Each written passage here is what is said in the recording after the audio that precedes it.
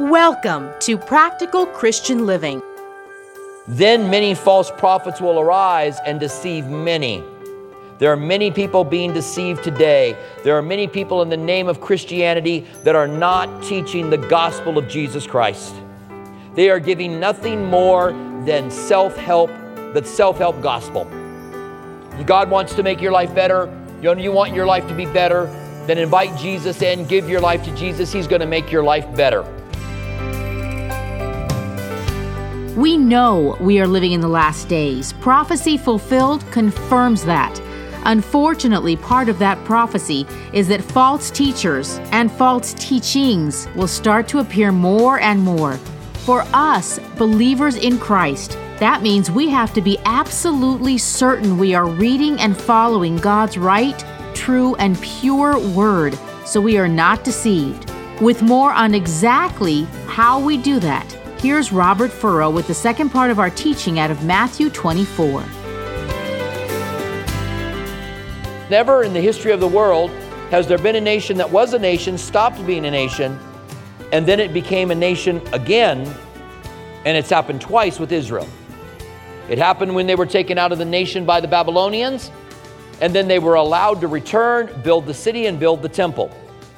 And it happened in the late 1800s and early 1900s, where something began to happen, a movement around the world where Jews started to have a desire to return to Israel. And Ezekiel says that they will be brought back into the land. Well, here in Isaiah, we have a very interesting passage. It says, Isaiah, this is in 11 and 12, "It shall come to pass in that day that the Lord will set his hand out again a second time to recover the remnant of his people that are left from Assyria and Egypt and Cush and the island seas." He mentioned some other places here. But it's the second time that interests me, because they are taken out of the land under King Nebuchadnezzar, and they are taken out of the land by the Romans in 70 AD. They are dispersed around the world by Nebuchadnezzar. Then they are dispersed around the world by Titus, the son of Vespasian, the emperor. And Titus would become an emperor as well. And if you ever visit Rome, you've got to go to the Arch of Titus, because you're going to look inside of it and you're going to see the menorah and the horns of the temple. They carved into the side of Titus's arch a picture of him looting the temple in Jerusalem. So in Rome, with Titus, you see this picture in a connection when Jerusalem was destroyed and they were dispersed around the world. Okay? So then God says, I'm going to reach out a second time. He did it during Babylon. He brought them back in, but he's going to reach out a second time. That's the days we're living in. Then he brings them back in. And he says in verse 12, he will set up a banner for the nations. Israel becomes a banner for the nations that God is moving. Whenever we see Israel in the news, we have to remember that this is a nation that has been reborn in a day. That on March 14th, 1948, the British had been in control of the Middle East forever. Not really forever, but for a long time. They brought the UN in order to give it to the Palestinians and the Jews. The UN gave it to both of them. They both had the right to start their own nation. The Palestinians refused as long as the Jews were around. They refused it. And so on March 14th, 1948, the leader of Israel, Ben-Gurion, declared Israel a nation, literally in a day. One day they were not a nation. The next day they were a nation. And God said in Ezekiel to prophesy to the mountains that get ready, for my people are about to come. And so in the 1800s, there was a few thousand Jews in Israel. In the early 1900s, there were tens of thousands of Jews in Israel.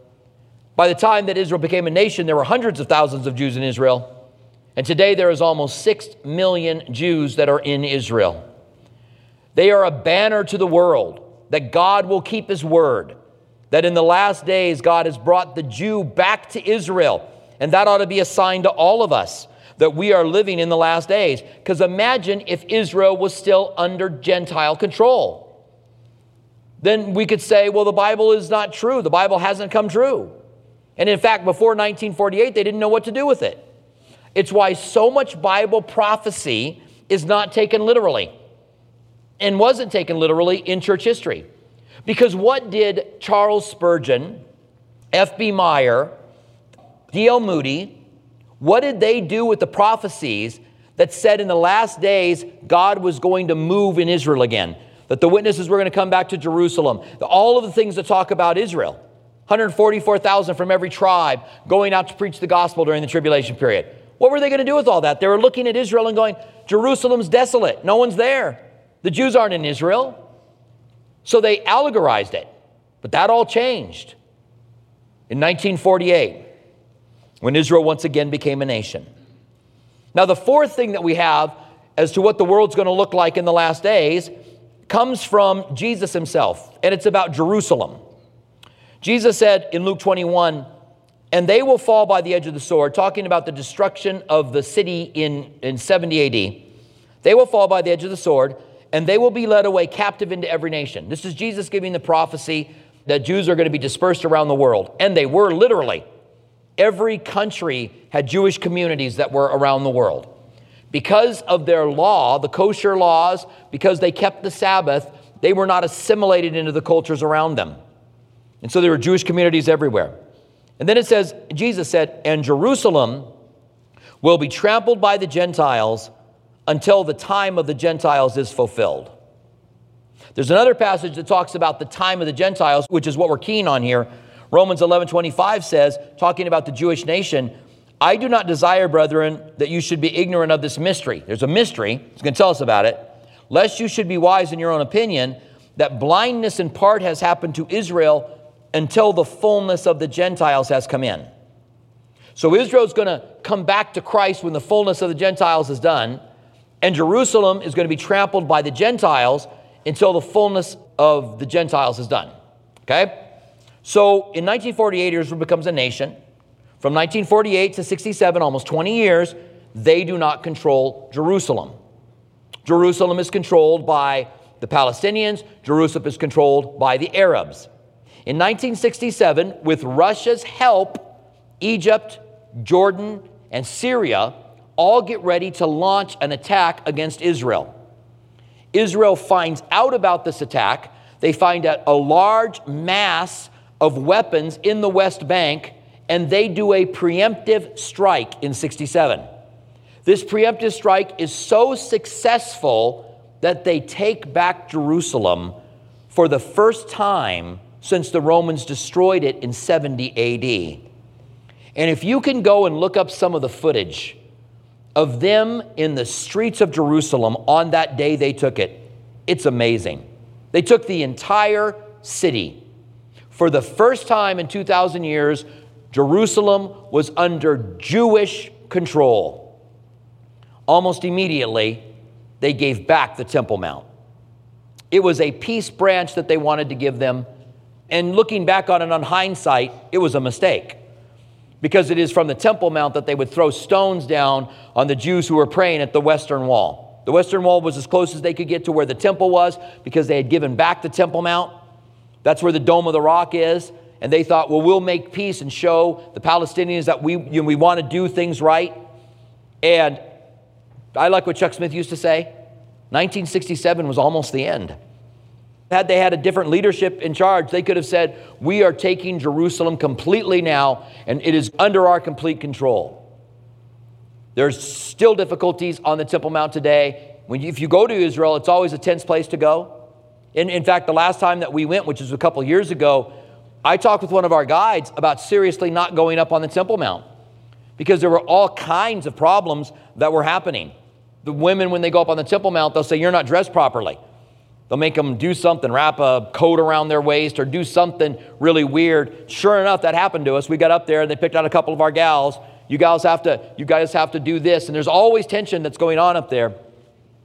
But the Jews are once again in control of Jerusalem, which means that it wouldn't take very much now at all for the time of the Gentiles to be fulfilled. It fits. If the Jews were not in control of Israel, had they not taken it in 67, then we could not say we're living in the last days. But we are, because Jesus gave us that prophecy. Now the fifth, and here we come to our text, is that false teachers will flourish during the last days. In 1 Timothy 4:1, it says, "Now the Spirit expressly says that in the latter times some will depart from the faith, giving heed to deceiving spirits and the doctrines of demons." There are going to be people who leave the faith. There's a huge move of deconversion today. We're finding out that a lot of people who wrote books, a lot of people who write worship songs and lead in worship songs are walking away from Christ. They're giving heed to deceiving spirits. There are false teachings everywhere at a higher rate now than ever before. And so Jesus said in Matthew 24, verses 4 and 5, in response to the question by the disciples, when are these things going to be? Jesus answered and said to them, "Take heed that no one deceives you." This tells us that you have the responsibility to make sure that you are not deceived by anyone. You have the responsibility. I want to make sure I teach the truth, but you have the responsibility to check me out and make sure I'm reading the truth. And if any pastor ever says to you, "I'm anointed by God, don't you dare check me out. Don't you speak against God's anointed," that's the guy to check out. If they're trying to tell you not to double check what they're saying, then check that guy out closely. Matthew 24:11, Jesus said, "Then many false prophets will arise and deceive many." There are many people being deceived today. There are many people in the name of Christianity that are not teaching the gospel of Jesus Christ. They are giving nothing more than self-help, the self-help gospel. God wants to make your life better. You want your life to be better, then invite Jesus in, give your life to Jesus. He's going to make your life better. They never talk about sacrifice. They never talk about living your life for Him, being consumed by Him, being a daily sacrifice for Him. It's all about what you can get from Jesus. The sixth thing that shows us we're living in the last days is that natural disasters are going to increase. It's not that natural disasters are around because they've been around through all of church history. It's the increase of natural disasters. People say, well, earthquakes are a sign that we're living in the last days. Raging of the seas, hurricanes are a sign we're living in the last days. Pestilences are a sign that we're living in the last days. No, these things have always been around. But it's the fact that they're increasing. Listen to what Jesus says in verse 6 of Matthew 24. "And you will hear of wars and rumors of wars. See that you are not troubled, for all of these things must come to pass." Have you heard of wars and rumors of wars? Don't be troubled. All these things will happen. But the end is not yet. For nation will rise against nation, kingdom against kingdom. There will be famines and pestilence and earthquakes in various places. Pestilence is there, plagues, right? We've got one going on now. These things will happen in various places. He says, all of these things are the beginning of sorrows. That word for sorrows there is birth pains. So when a woman has birth pains, I don't need to lecture you guys on what that happens, right? They start off light and they get intense. When they're really intense, the baby's born, right? So they start off light, and when they get intense, when they're really intense, Jesus is coming back. That's the idea. Now the question is, how intense are they now? How intense are the earthquakes? How intense are the disasters? How intense are the famines? How intense are the plagues? There's a group of people who believe kingdom theology, a group of Christians, who believe that Jesus isn't coming back and Revelation isn't happening in the future, and that the world's going to get better and better day by day. Every day in every way, the world's getting better and better and better. And that we are going to usher in the kingdom of God by Christianizing the world. How's that going for you? When you look at the world around you, does it fit your kingdom theology? How are you doing on Christianizing the things that are going on in the world today? The world fits the view that Jesus had, which is that these things are birth pains. They're getting pretty bad. The final and most important sign that we are living in the last days is in Matthew 24:13 and 14. "But he who endures till the end shall be saved." That's an important verse. You got to make it to the end. This has nothing to do about theology or the once saved, always saved theology or Reformed theology. People that say, well, I made a commitment to Christ, I can't be lost. Because everybody, including the people who believe once saved, always saved, believe that if you don't endure to the end, that is a sign that you were never saved. People who believe that you can walk away from your faith, believe if you don't endure to the end, you won't be saved. People who believe that you are once saved, always saved, if you don't endure to the end, they believe that's a sign you were never saved. So they agree on more than they disagree on. I love when people want to fight about that issue. And I just like to say to them, let's talk about what we agree on. That an apostate is not saved. Someone that walked with Christ and is no longer walking with him is not saved. The only difference is that you would say he never walked with Christ and I would say he did walk with Christ. That's the only difference. But we're saying you have to endure to the end to be saved. Everybody agrees with that verse. And the gospel of the kingdom will be preached to all of the world as a witness to all nations, and then the end will come. The gospel will be preached around the world. Jesus says that's the sign. The gospel is preached all around the world today. We're reaching new areas all the time. I don't know how close we are to getting it completely done, but it's happening more and more. And this verse has been misused by mission organizations over and over again. Give us your money, come out and be a missionary. Let's get the last person saved so Jesus can come back again. In Revelation, God finally does the rest of the job. During the tribulation period, God sends an angel out that preaches the gospel to the entire world, and they still don't believe. Amazing. People say today, if an angel came and told me that Jesus died on the cross for my sins, I'd believe. It happens during the tribulation period, and people still don't believe. Because when you choose to not believe, you're choosing not to believe, and there's nothing that will persuade you. So looking at all of these things, we could come to the place where we say, yes, we are living in the last days. Does that mean Jesus is coming back within the next year or 2 years or 10 years or 20 years? No. Because we don't know the day or the hour. So what does the Bible tell us to do?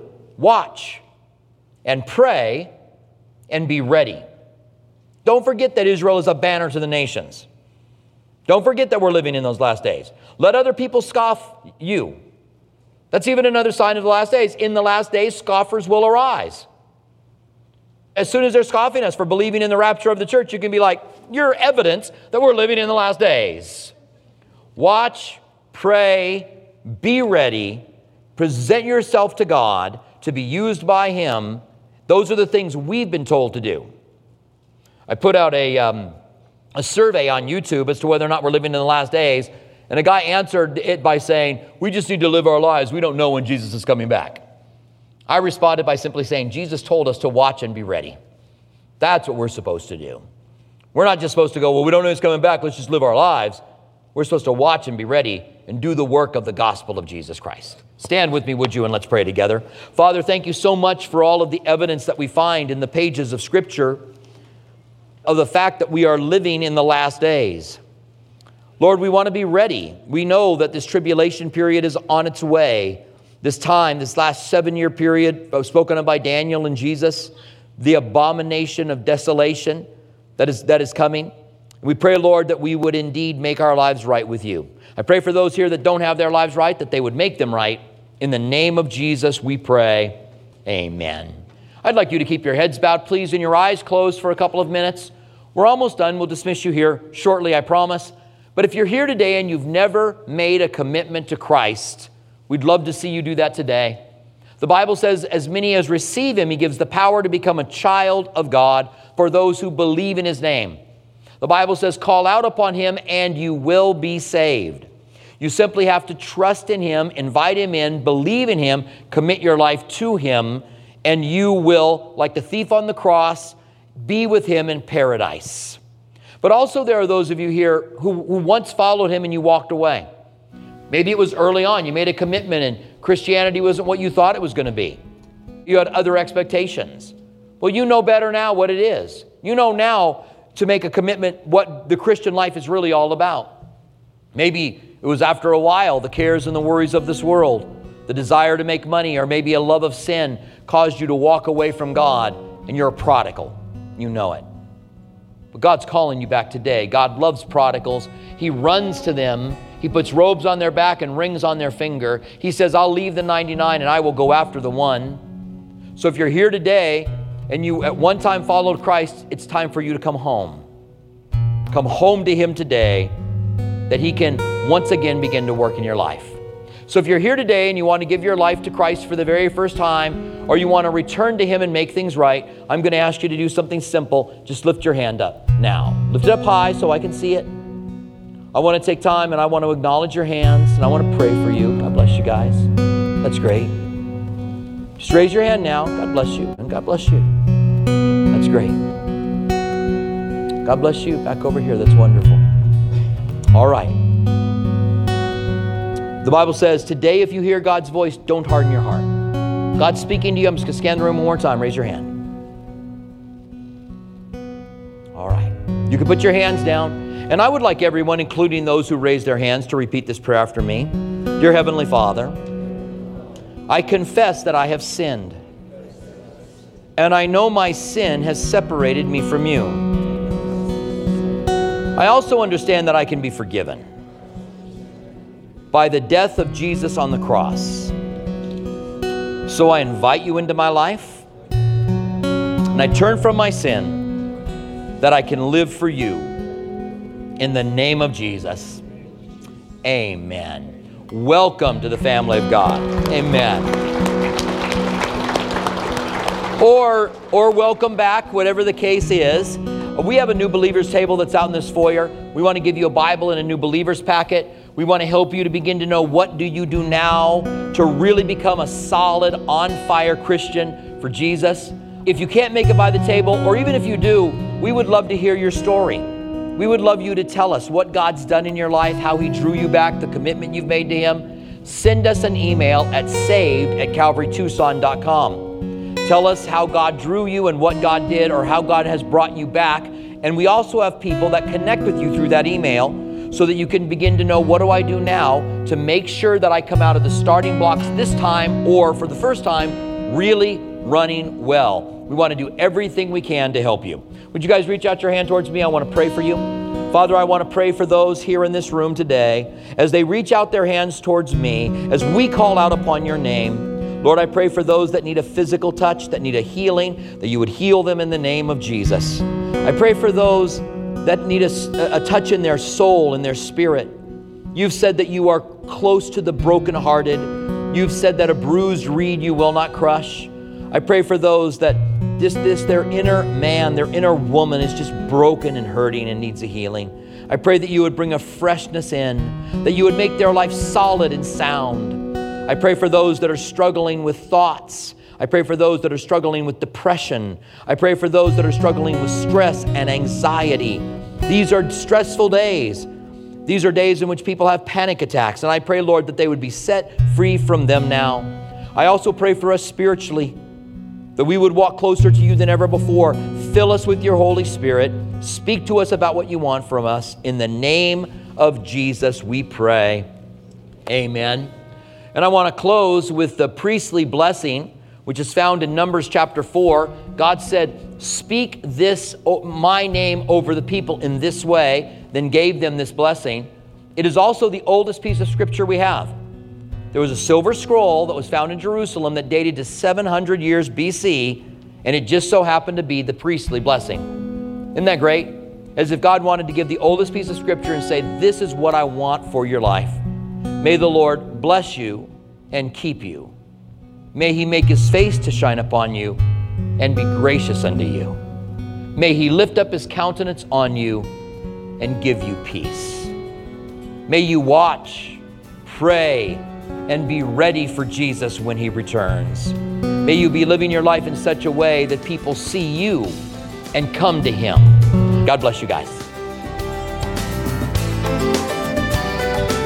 Thank you for joining us for Practical Christian Living with Robert Furrow. We hope that our verse-by-verse studies truly help you to see that God is real. He wants a personal relationship with you, and His Word is life-changing. If you'd like to hear more of Robert Furrow's teachings, visit calvarytucson.com. For our local listeners, we invite you to join us at one of our two campuses.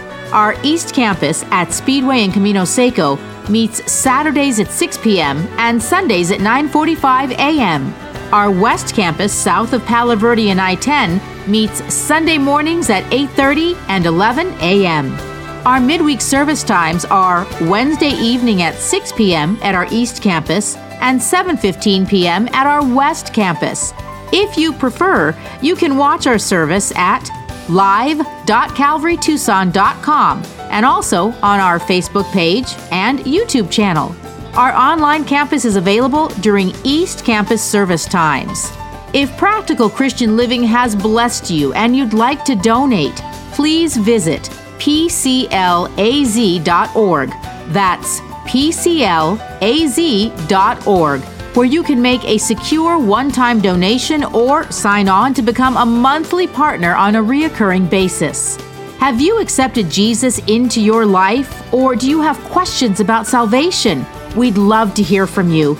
Email us at saved@calvarytucson.com. And don't forget to follow us on social media, Instagram @Calvary Tucson or Facebook @Calvary Chapel Tucson.